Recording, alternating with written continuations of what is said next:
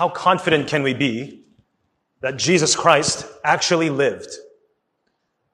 In a 2017 article in The Guardian, Simon Gathercole, a professor at the University of Cambridge, wrote that the historical evidence for Jesus of Nazareth is both long established and widespread. Within a few decades of his supposed lifetime, Jesus is mentioned by Jewish and Roman historians, as well as by dozens of Christian writers. Compare that, for example, with King Arthur, who supposedly lived around AD 500. The major historical source for events of that time doesn't even mention Arthur. He is first referred to 300 or 400 years after he supposedly lived. The evidence for Jesus is not limited to later folklore, as are the accounts of Arthur. Well, let me address a few more important discussion points from this article. First, what do Christian writings tell us about Jesus? The value of Christian writing is that it is both early and detailed. First Christian writings to talk about Jesus are the epistles of St. Paul, and scholars agree that the earliest of these letters were written within the first 25 years of Jesus' death at the very latest, while detailed biographical accounts of Jesus in the New Testament Gospels date from around 40 years after Jesus died. Moreover, all these appeared within the lifetimes of hundreds of eyewitnesses who lived to see Jesus' death and resurrection and provided descriptions that comport with the culture and the geography of first century Palestine. It's also difficult to imagine why Christian writers would invent such a thoroughly Jewish Savior in a time and place under the umbrella of the Roman Empire where there was a strong suspicion of Judaism. Second, what did non-Christian authors say about Jesus? As far as we know, the first author outside the church to mention Jesus is the Jewish historian Josephus, who wrote a history of Judaism around AD 93. He has two references to Jesus. One of these references are controversial because it is thought to be corrupted by Christian scribes. But the other is not so suspicious, a reference to James, the brother of Jesus, the so-called Christ. Then, about 20 years after Josephus, we have the Roman politicians Pliny and Tacitus, who held some of the highest offices of the state at the beginning of the 2nd century AD. So from Tacitus, we learn that Jesus was executed while Pontius Pilate was the Roman governor in charge of Judea in AD 26 and 36. And Tiberius was emperor AD 14 through 37. And these reports that fit with the time frame of the Gospels tell about Christ and the details of him. Pliny contributes the information that where he was the governor in northern Turkey, Christians worshipped Christ as God. Neither of them obviously liked Christians, so Pliny writes that they were pig-headed, obstinate people. Tacitus calls their religion a destructive superstition. Strikingly, however, there was never any debate in the ancient world about whether Jesus of Nazareth was a historical figure. It was simply accepted. We know of no one in the ancient world who questioned whether Jesus lived. These abundant historical references leave us with little reasonable doubt that Jesus lived and died, that Jesus indeed existed in human history. But the more interesting question, of course, for us, which goes beyond history and objective fact, is whether Jesus died and lived again. In our passage this afternoon, that question is the very question that the author of John's Gospel aims for us to deduce. Is Jesus truly the Christ? Can this Jesus be the Christ? We're continuing our study through one of the four Gospels, the Gospel of John, which again is an eyewitness account of Jesus' birth, life, teachings, death, resurrection, and ascension during his life and ministry on earth.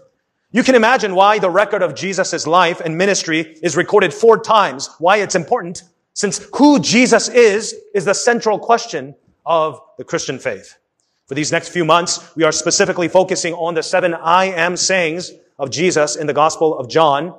And John's purpose for this book is clear, to answer that very question, which is explicitly stated in John chapter 20, verses 30 through 31, which says, "Now Jesus did many other signs in the presence of his disciples that are not written in this book, but these signs, these sayings are written so that you may believe that Jesus is the Christ, the Son of God, and that by believing you may have life in his name." In our passage today from John chapter 7, verses 25 through 52, we continue the account we looked into last week about how Jesus proves himself to be the true Messiah of God. His signs, his miraculous works showed him to be more than just a powerful prophet. His sayings, the divinely authoritative teaching showed him to be more than just a regular rabbi. But the question remained, is he or is he not the Christ? In a legal court case, there are different standards of proof which determine the results of the case: preponderance of evidence, clear and convincing evidence, and the highest level, proof beyond a reasonable doubt. And what Jesus shows in our passage, which I hope to argue to you, seems to be the highest proof of evidence beyond a reasonable doubt or overwhelming evidence. Yet some people are still not convinced. Perhaps some of you in this very room are asking that same question as well today. Can this Jesus truly be the Christ?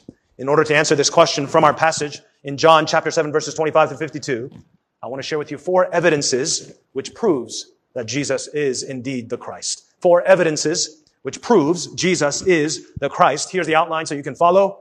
Point number 1, his incarnation. Point number 2, his resurrection and ascension.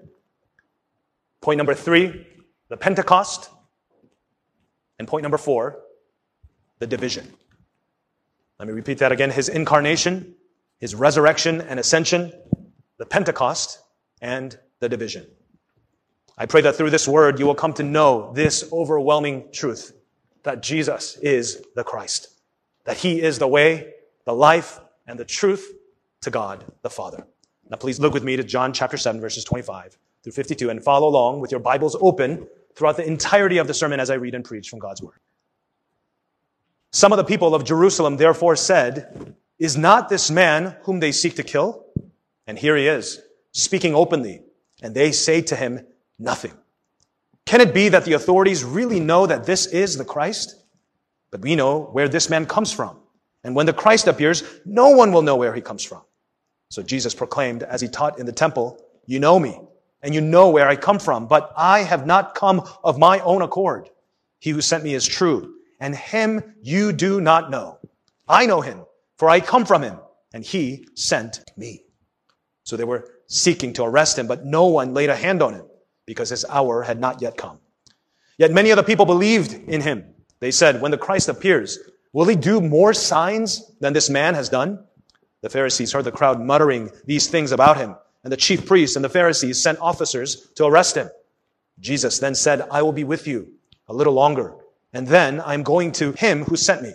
You will seek me, and you will not find me. Where I am, you cannot come."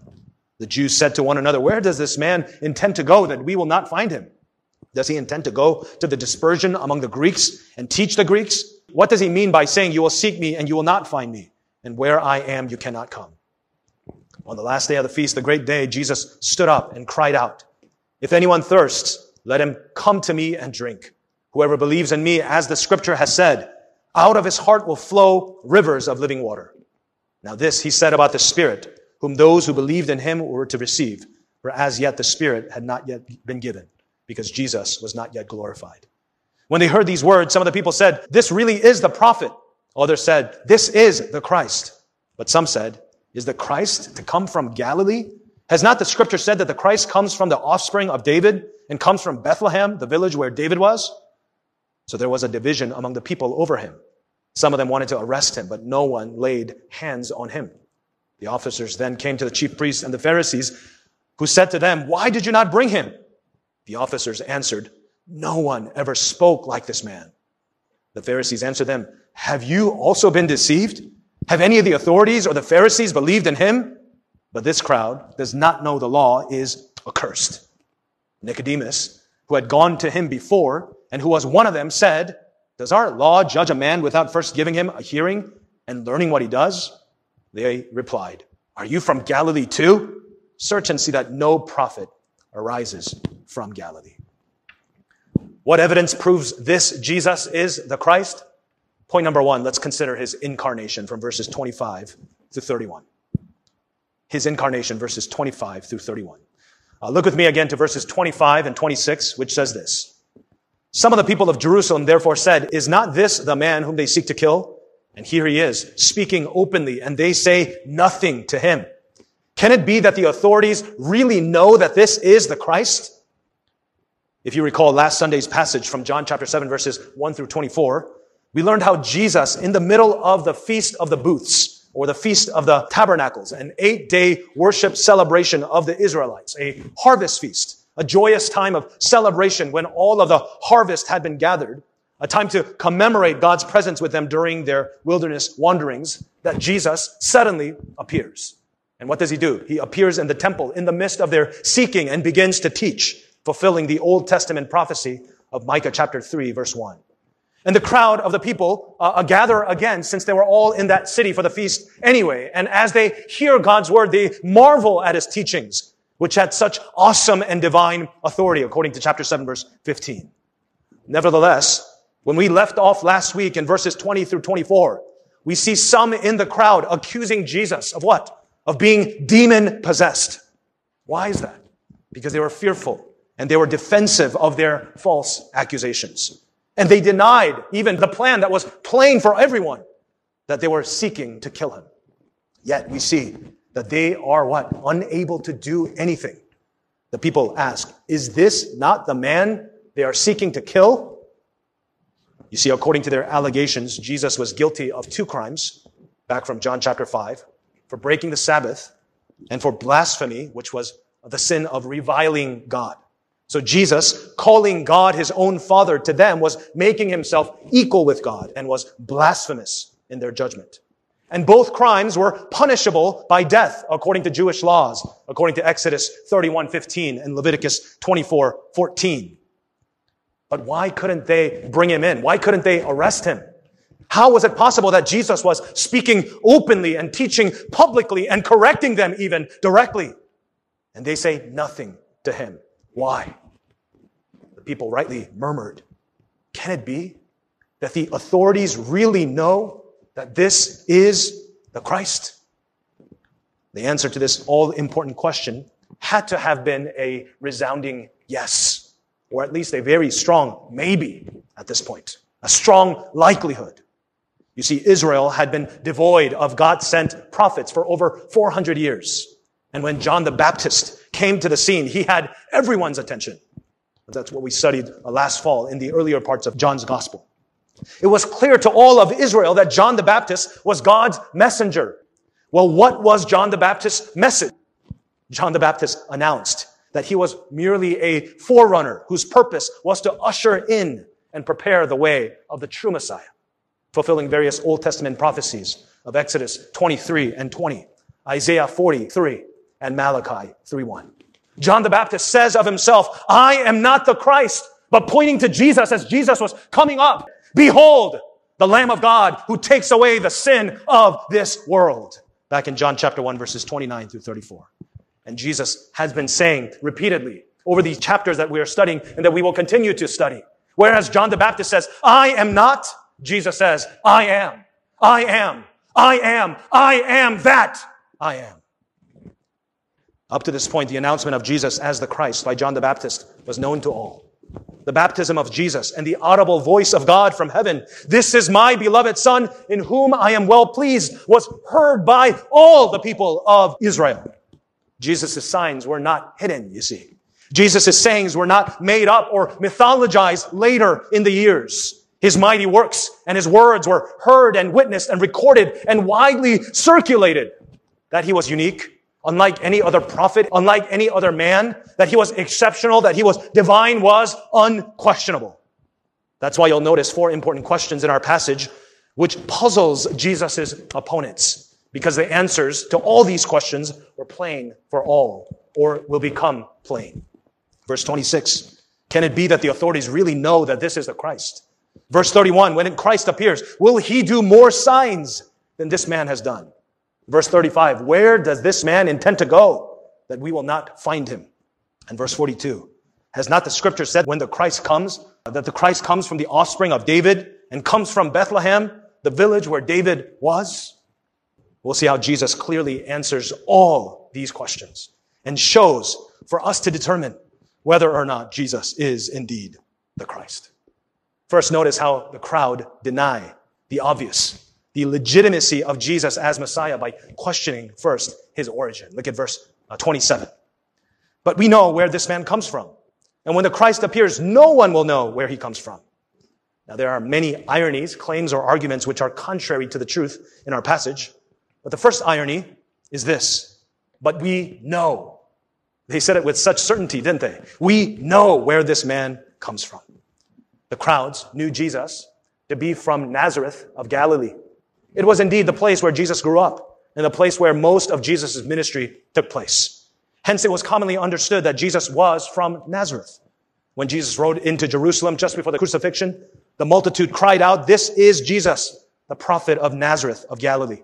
When an inscription was put over Jesus' head on the cross, it read, "Jesus of Nazareth, the King of the Jews."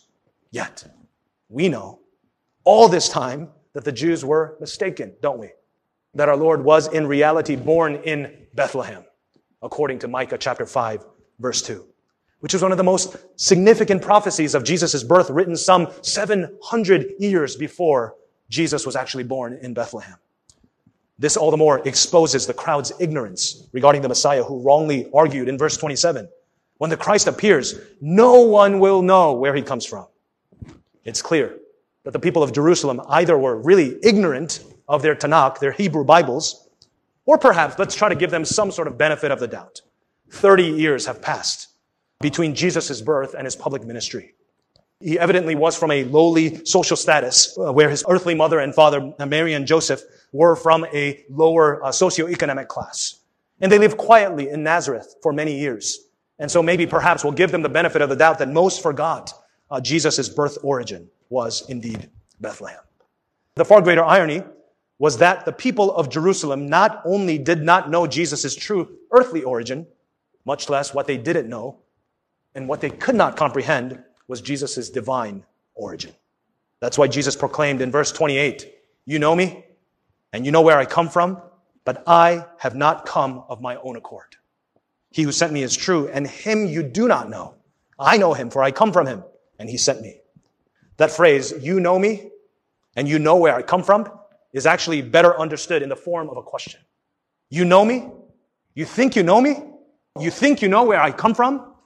Jesus was alluding, of course, that they had no idea.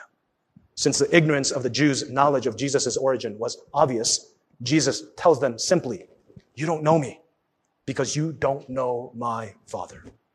You don't know God. You don't know his truth because you don't know his word." Brothers and sisters, what searing words to those who claim to be religious, who claim to be teachers of God's laws, who were supposed to be the people of God, yet so illiterate of God's word, is it not? Sadly, the situation has not improved much 2,000 years later amongst God's own people. A recent study in 2020 found that only 32% of Americans who attend a Protestant church regularly say they read the Bible personally every day. Evangelical Protestants, those who believe the Bible in its entirety, that it's true and without error, that's us, fared a little better at 36%. Dr. Al Mohler, the president of Southern Seminary, says, "The scandal of biblical illiteracy is our problem." The scandal of biblical illiteracy is the church's problem today. If they had known the scriptures, they would have known that the Messiah would have been born of Bethlehem, according to Micah 5:2, fulfilled by Jesus in Matthew 2:4-6. And they would have known that the Messiah's ministry would begin in Galilee, according to Isaiah 9:1-2, fulfilled by Jesus in Matthew 4:12-17. They would have also known that the Messiah would have been born of a virgin, as according to Isaiah 7:14, fulfilled by Jesus in Luke 1:35. If they had only known the scriptures, if they had only known the Bible, they would have known that Jesus had not come of his own accord. And the reason they didn't know is because, simply as Jesus says, because they didn't know God. That's what Jesus says of them at the end of verse 28, does he not? "He who sent me is true, and him you don't know." And Jesus says in verse 29, "I know him, for I come from him, and he sent me." Brothers and sisters, what is the evidence that this Jesus is the Christ? Look at verse 30. how even in the face of the Jews' attempt to arrest him, no one, not a single person was able to lay hands on him. Why not? Because his hour had not yet come. Jesus was God in flesh. Jesus is God, the incarnate, come to fulfill God's plan of redemption of sinful man. Whether you believe it or not is up to him. As Jesus says in John chapter 6, verse 65, this is why I told you that no one can come to me unless it is granted him by the Father. But the fact that he came, that he was sent from God, that he tabernacled with us in the flesh to fulfill God's promises and prophecies cannot be debated. History cannot deny it. Scriptures testifies of it. And more overwhelming evidence, it says in verse 31, yet many of the people believed in him.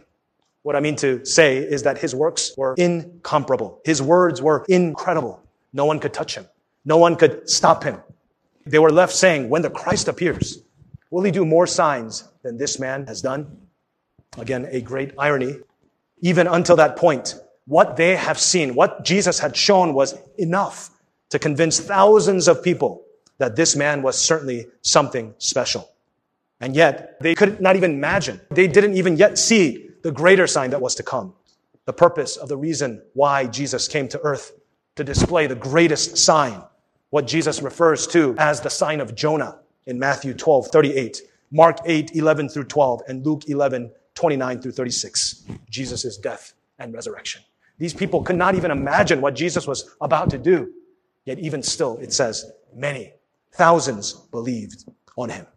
The point is made, is it not? What is an evidence that Jesus is the Christ? That he came and that thousands believed. Point number one. Point number two, what evidence proves this Jesus is the Christ? Point number two, let's consider his resurrection and ascension from verses 32 through 36. Look with me again to verse 32, which says this. The Pharisees heard the crowd muttering these things about him, and the chief priests and the Pharisees sent officers to arrest him. The thought of people believing in Jesus as the Messiah was surely upsetting the Jewish leaders and frustrating them. And so, you'll see something very interesting that comes up. They send temple guards to arrest Jesus. We call people who are persistent about the right things, worthy things, true things, tenacious, champions, determined. But we call people who are persistent about the wrong things, despite overwhelming evidence against them, stubborn, bullheaded, and obstinate. Well, these Jewish leaders were clearly the latter. More evidence will show that later in the passage. Again, that's why they call for officers or temple guards to arrest Jesus. They couldn't win their argument just by simple scripture knowledge. So what do? They seek to lord their authority against Jesus. They call on the guards. Something funny happens to the guards later. But first, see how Jesus responds. He is in total control. Look at verses 33 through 34. Jesus said to them, I will be with you a little longer, and then I'm going to him who sent me. You will seek me, and you will not find me. Where I am, you cannot come. How Jesus evaded the temple guards' arrest, we are not told. But one thing is clear, Jesus seems to be unfazed by the Jewish leaders' ploy. Jesus continues to teach his people that not only did he come from God, but what he teaches is that he will also return to God. In case verse 33 and 34 are not clear, Jesus repeats this claim several times throughout his ministry. Earlier in John chapter 2, verse 19, Jesus had said, destroy this temple, and in 3 days I will raise it up. And in verse 21, he explains Jesus was speaking about the temple of his own body. And John states in verse 22, when therefore Jesus was raised from the dead, his disciples remembered that he had said this. Other times in the Gospels, in Matthew 17:22, in Matthew 12:39, in Matthew 21:42, Jesus speaks again and again of his own resurrection. Not only that, several Old Testament passages prophesy of the Messiah's resurrection. You could write these verses down. Psalm 16:10, Psalm 22, Isaiah 53, verses 10 through 11, Daniel 12:2-3. Put all those verses together, and these are prophecies of how the Messiah who is coming will resurrect from death. Moreover, not only that, Jonah 1:17 and Hosea 6:1-2 even specifically hint that the Messiah would be raised on the third day. Brothers and sisters, friends and visitors, I want you to consider why Jesus' resurrection is such a strong evidence that Jesus is indeed the Christ. Because let's just say that Jesus was, as some argue, a complete crazy fool, a lunatic, a self-obsessed egomaniac who falsely claimed divinity. Anyone who is bold enough can claim that he was sent from God. I am the gift of the world. Anybody could claim that he was a gift to humanity. But to predict that he will die and that he will rise again, that's a next level lunacy, insanity, that would most surely put that person's claims to the grave and keep it there for good if he actually doesn't rise up from the dead. How could any normal person claim and guarantee that he would die and rise again? This is why C.S. Lewis famously argued in his well-known work, Mere Christianity. I'm trying to prevent anyone saying the really foolish thing that people often say about him. I'm ready to accept Jesus as a great moral teacher, but I don't accept his claims to be God. That is one thing we must not say. A man who was merely a man and said those sort of things that Jesus said would not be a great moral teacher. He would either be a lunatic or else he would be the devil of hell. You must make your choice. Either this man was and is the Son of God, or else a madman or something worse. You can shut him up for a fool. You can spit at him. You can kill him as a demon. Or you can fall at his feet and call him Lord and God. But let us not come with any patronizing nonsense about his being a great human teacher. He has not left that open to us. He did not intend to. The fact of the matter is, if Jesus' claims of his resurrection had not proved true, and Jesus did not rise again, I guarantee you nobody would be talking about this crazy person today. Nobody, much less thousands of people who witnessed Jesus' crucifixion, would not give up their own lives to claim it otherwise. They wouldn't give their own lives as martyrs to proclaim this crazy man's claims. This is why the doctrine of Christ's resurrection is the most important doctrine of our faith. This is why 1 Corinthians 15:14 says, if Christ had not been raised, then our preaching, what I'm doing right now, is in vain. It's meaningless. And our faith, the Christian faith, would be meaningless. It would be in vain. The entirety of the Christian faith would have fallen apart if it was based on a lie. So, brothers and sisters, the fact that Jesus' claims that he would go to him who sent him, that he would rise again, is the very reason we have gathered today. What an awesome privilege to do that. Amen? It is the very reason why thousands upon thousands of Christ's followers have been gathering together since the Sunday of his resurrection to worship him, to honor him as King and Lord for over 2,000 years. The Jews said to one another in verses 35 to 36, where does this man intend to go that we will not find him? Does he intend to go to the dispersion among the Greeks and teach the Greeks? What does he mean by saying, you will seek me and you will not find me? And where I am, you cannot come. Jesus repeats where he will go 2 more times in John's gospel, in John 14:2 and John 16:28. And so we know the answer to that question of where Jesus is going. It is also recorded in other passages in the New Testament from Mark 16:19, Luke 24:50 to 51, and Acts 1:9. Not only that, again, even in the Old Testament passages, prophecies of Jesus' ascension is recorded. For example, in Psalm 69:18, where we are told that Jesus would ascend into heaven to the right hand of God, back to the Father. The point is made. You can believe it or you can deny it. What is an evidence that Jesus is the Christ? That Jesus resurrected and ascended back to the Father? That thousands around the globe, in every generation, all across the world, testify of transformed lives in Christ. We who were once dead, but now live. Amen? This moves us to our next point. How did this happen? How did the most wildest claims and teachings of an unconventional Jewish rabbi have the impact and influence it's had around the world? What is the evidence that Jesus is the Christ? Point number 3, let's consider Pentecost. Pentecost, verse 37 through 39. Look with me to those verses again, which says this. On the last day of the feast, the great day, Jesus stood up and cried out, if anyone thirsts, let him come to me and drink. Whoever believes in me, as the scripture has said, out of his heart will flow rivers of living water. Now this, he said about the Spirit, whom those who believed in him were to receive. For as yet the Spirit had not been given, because Jesus was not yet glorified. You see, the last day of the Feast of Booths was the great day described in Leviticus 23, Numbers 29, and Nehemiah 8. It was the closing day of a week-long festivities, and Jesus, in a very dramatic fashion, stands up and cries out. Jesus stands up and cries out. Jesus stands up and cries out. Are you listening to what he's going to say? Okay. What was the meaning? What was it that Jesus wanted his people to understand and know when he stood up and cried out? You see, the 8th day was really a great day, distinct from the other days. It was the day of rest after a week long of celebrating. It was a day when the citizens of Israel would joyfully dismantle the temporary booths they had erected for the week of the celebration, a day of solemn reflection. You see, for the 7 days of the feast, each morning, the Jews would gather in front of the temple, and they would come with a citrus fruit in their left hand. Is this right or left? Left hand. A reminder of the land to which God had brought them and of their bountiful blessing. And in their right hands, they would carry a lulab, a combination of 3 trees, a palm tree, a willow tree, and a myrtle, emblematic of the stages of their ancestors' journey through the wilderness. And each morning, all these people would gather together in front of the temple. And after the priest was sure that everything was in order, he would hold out a golden pitcher. And the crowds would then follow the priest to the pool of Siloam, chanting some of the great psalms and waving their lulabs in rhythm.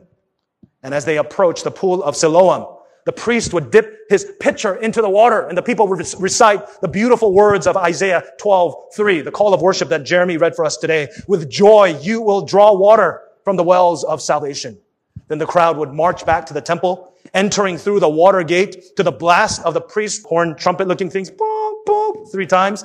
And while the crowds watched, the priest would then circle around the altar once and ascend with the accompanying priest to the platform. And the temple choir would sing the Hallel, Psalms 113 through 118. And when the choir reached the climax, Psalm 118, every male Jew would shake the lulab in their right hands and raise the citrus fruit in their left hands. And they would all cry aloud, give thanks to the Lord, 3 times.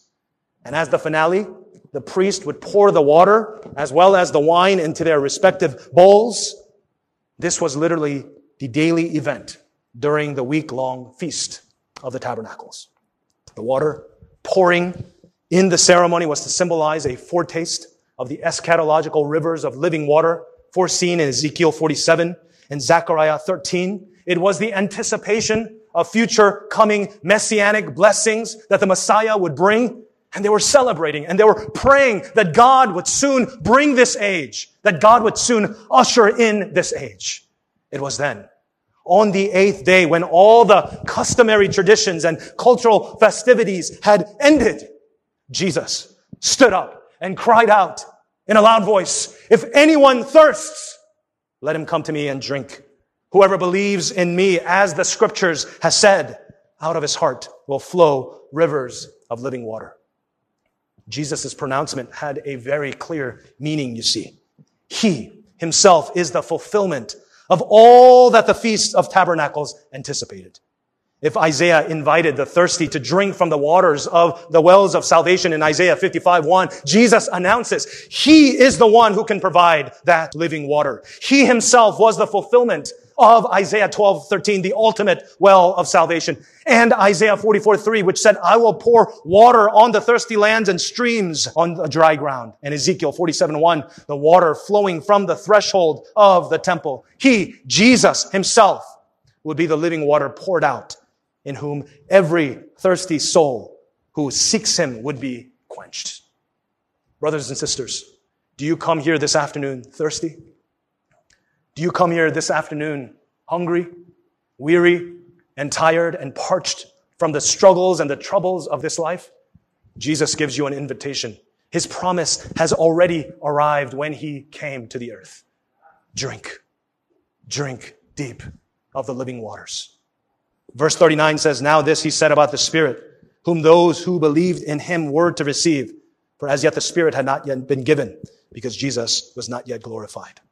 Jesus was, of course, speaking of the day of the Pentecost in Acts chapter 2, when the Spirit of the living God would be poured out to believers in fulfillment of another prophecy of the Hebrew Scriptures, Joel chapter 2, verse 28. If Jesus was a mere man, and if his words were heard and witnessed and recorded, circulated within just a few decades of his life and death, if Jesus was some lunatic, some crazy fool, How could his predictions have had such impact and influence that would spark such a movement around the globe, which would eventually turn the world upside down within just a few centuries? And you know what? That movement, that spark has not stopped even until today. Even 2,000 years later, that small movement has turned into a global movement, incomparable to any other religions in the world. Why? Because every other religion is about the same thing, man getting to God. But Christianity is the fact and truth that God came to us in Jesus Christ. Hallelujah.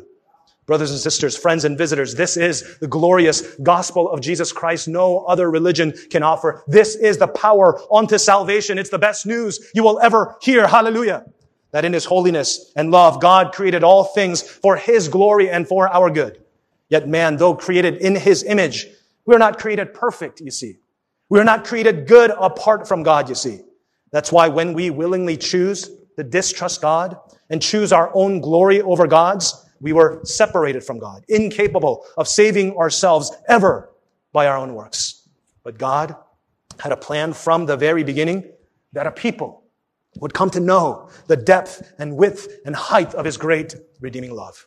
That's why even despite our ongoing rebellion against him, Scripture says, while we were yet enemies, while we were yet sinners, he sent Jesus, who was truly God and truly man, to live the life that we could not live, to die the death that we should have died as a substitute on the cross. And he suffered the punishment of God's wrath we should have suffered in eternal hell.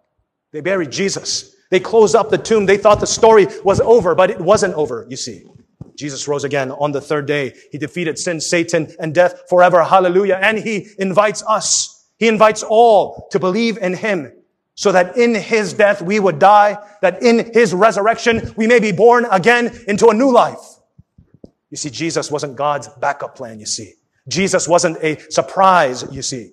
Jesus wasn't some fabricated folklore of the Jews. They hated Jesus. They killed Jesus. Jesus was God's promised and prophesied Messiah. Hallelujah.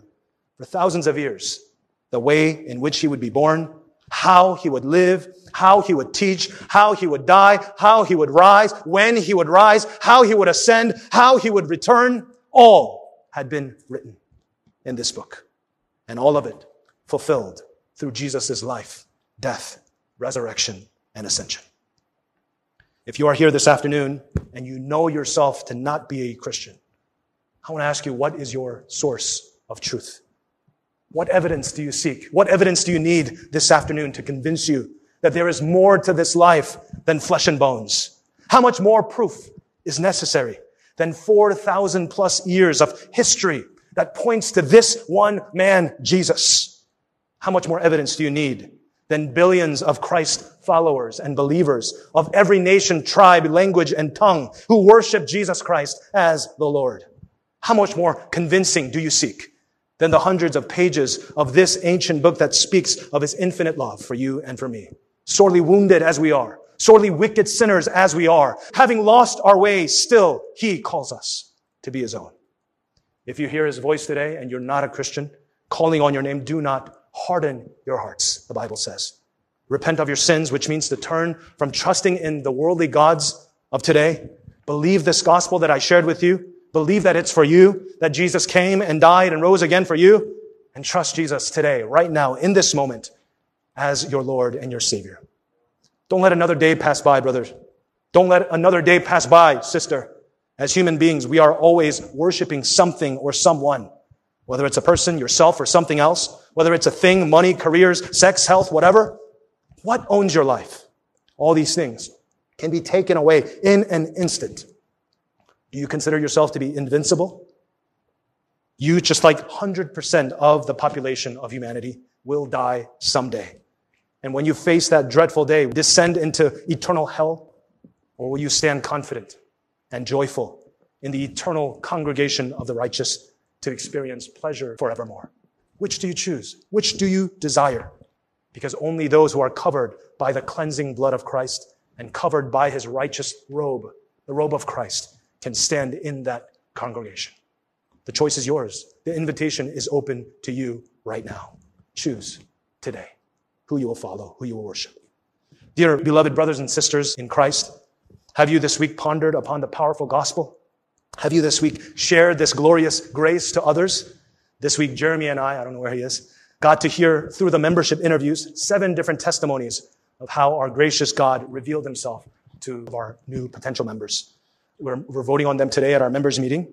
And each of them shared about their different backgrounds, different experiences, each of them experiencing painful hardships in life. Yet Christ revealed himself and allowed them to overcome all obstacles. Not a single one of them would say today, yeah, if I had a chance, I would choose money, sex, career, relationships over Jesus. Not a single one. Why not? Because Jesus is better than all. Jesus is greater than all. Amen? You know what the common thread is in all of our friends coming to join us as members? Someone share the good news with them persistently, regularly. Somebody pray for them. So if you get anything from this sermon today, this afternoon, be reminded and be encouraged afresh that the gospel, only the gospel, is the power unto salvation yesterday, today, forever. Know it, grow in it, proclaim it boldly. What is the evidence that Jesus is the Christ? Fourth and finally, division. Division. Verses 40 through 52. Contrary to what we are comfortable with, Scripture is clear that Jesus came to divide. Let me explain what I mean. Look at verses 43 to 44. It says this. So there was division among the people over him. Some of them wanted to arrest him, but no one laid hands on him. All of the clearest observations from those verses is that Jesus was sovereign and in control over the situation. No one laid hands on him. And the funny thing that I brought up about the temple guards earlier, in verses 45, 46, you see what happens. The officers then came to the chief priests and Pharisees, who said to them, why did you not bring them? And how did the officers answer? No one ever spoke like this man. You see, the officers were sent to arrest Jesus, but they were mesmerized. No one ever spoke like this man. And so at the risk of insubordination, they return empty-handed. They cannot help themselves. This man was amazing. This man was mesmerizing. Why? They were convinced Jesus was more than just a mere man, more than just a regular rabbi, more than just a prophet. You see in verses 40 and 41, when they heard these words, some of the people said, this is really the prophet. Others said, this is the Christ. But some said, is this Christ to come from Galilee, debated among the Jews? Of course, the ignorance and the misinformation continues to hinder those who question Jesus' identity. You see that in verses 40 and 42. Is this Christ to come from Galilee? Has not the scripture said that the Christ comes from the offspring of David and comes from Bethlehem, the village where David was? Again, the irony, as we read the scriptures, is obvious and blatant. Jesus is the offspring of David. Jesus does come from Bethlehem. But would that fact be enough to change their hardened heart to faith? Would it be enough for you to believe? That's the question for us to answer. Was all the evidences, if it's all provided to you, is that enough for you to have faith? Do you ever question George Washington's birth origin? Do you ever question Abraham Lincoln's hometown? Well, why do people find it so hard to believe Jesus was the one from Bethlehem?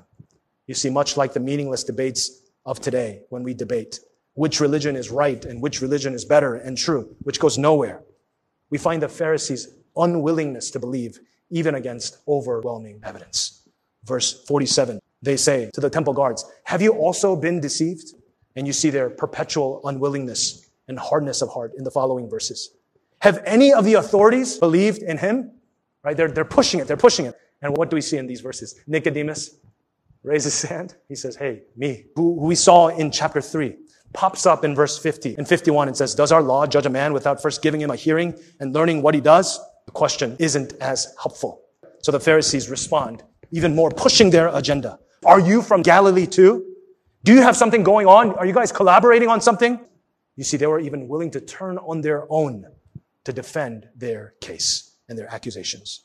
And you see the extent of their hardness against all evidence in the final verse. Search and see that no prophet arises from Galilee. What they were saying was, even if he, the Messiah, is from Galilee, make sure that it isn't so. Again, another irony. In verse 49, the Pharisees are so fed up with everyone being convinced that Jesus is the Messiah, says in verse 49, but this crowd that doesn't know the law is accursed. The very people they were supposed to shepherd and teach and lead, they say these people are damned. Jesus came to earth to divide the true followers of Christ and the false followers. In Luke 12:51 through 52, Jesus says, "Do you think that I came to give peace on earth? No, I tell you, but rather division." Yes, of course, it's true. Jesus came to bring peace among men with God. But let it be clear that some will believe and some will not. So let me ask you the question again. What evidence would convince you that Jesus is the Christ? Scripture, history, and the church testify of proof beyond a reasonable doubt that Jesus is the Christ. Jesus isn't some petty or pitiful religious guru trying to convince you to believe. He is the creator of the universe. He is the redeemer of souls. He is the King of kings and Lord of lords. He is our master and our Lord. Trust him and worship him today. Let's pray.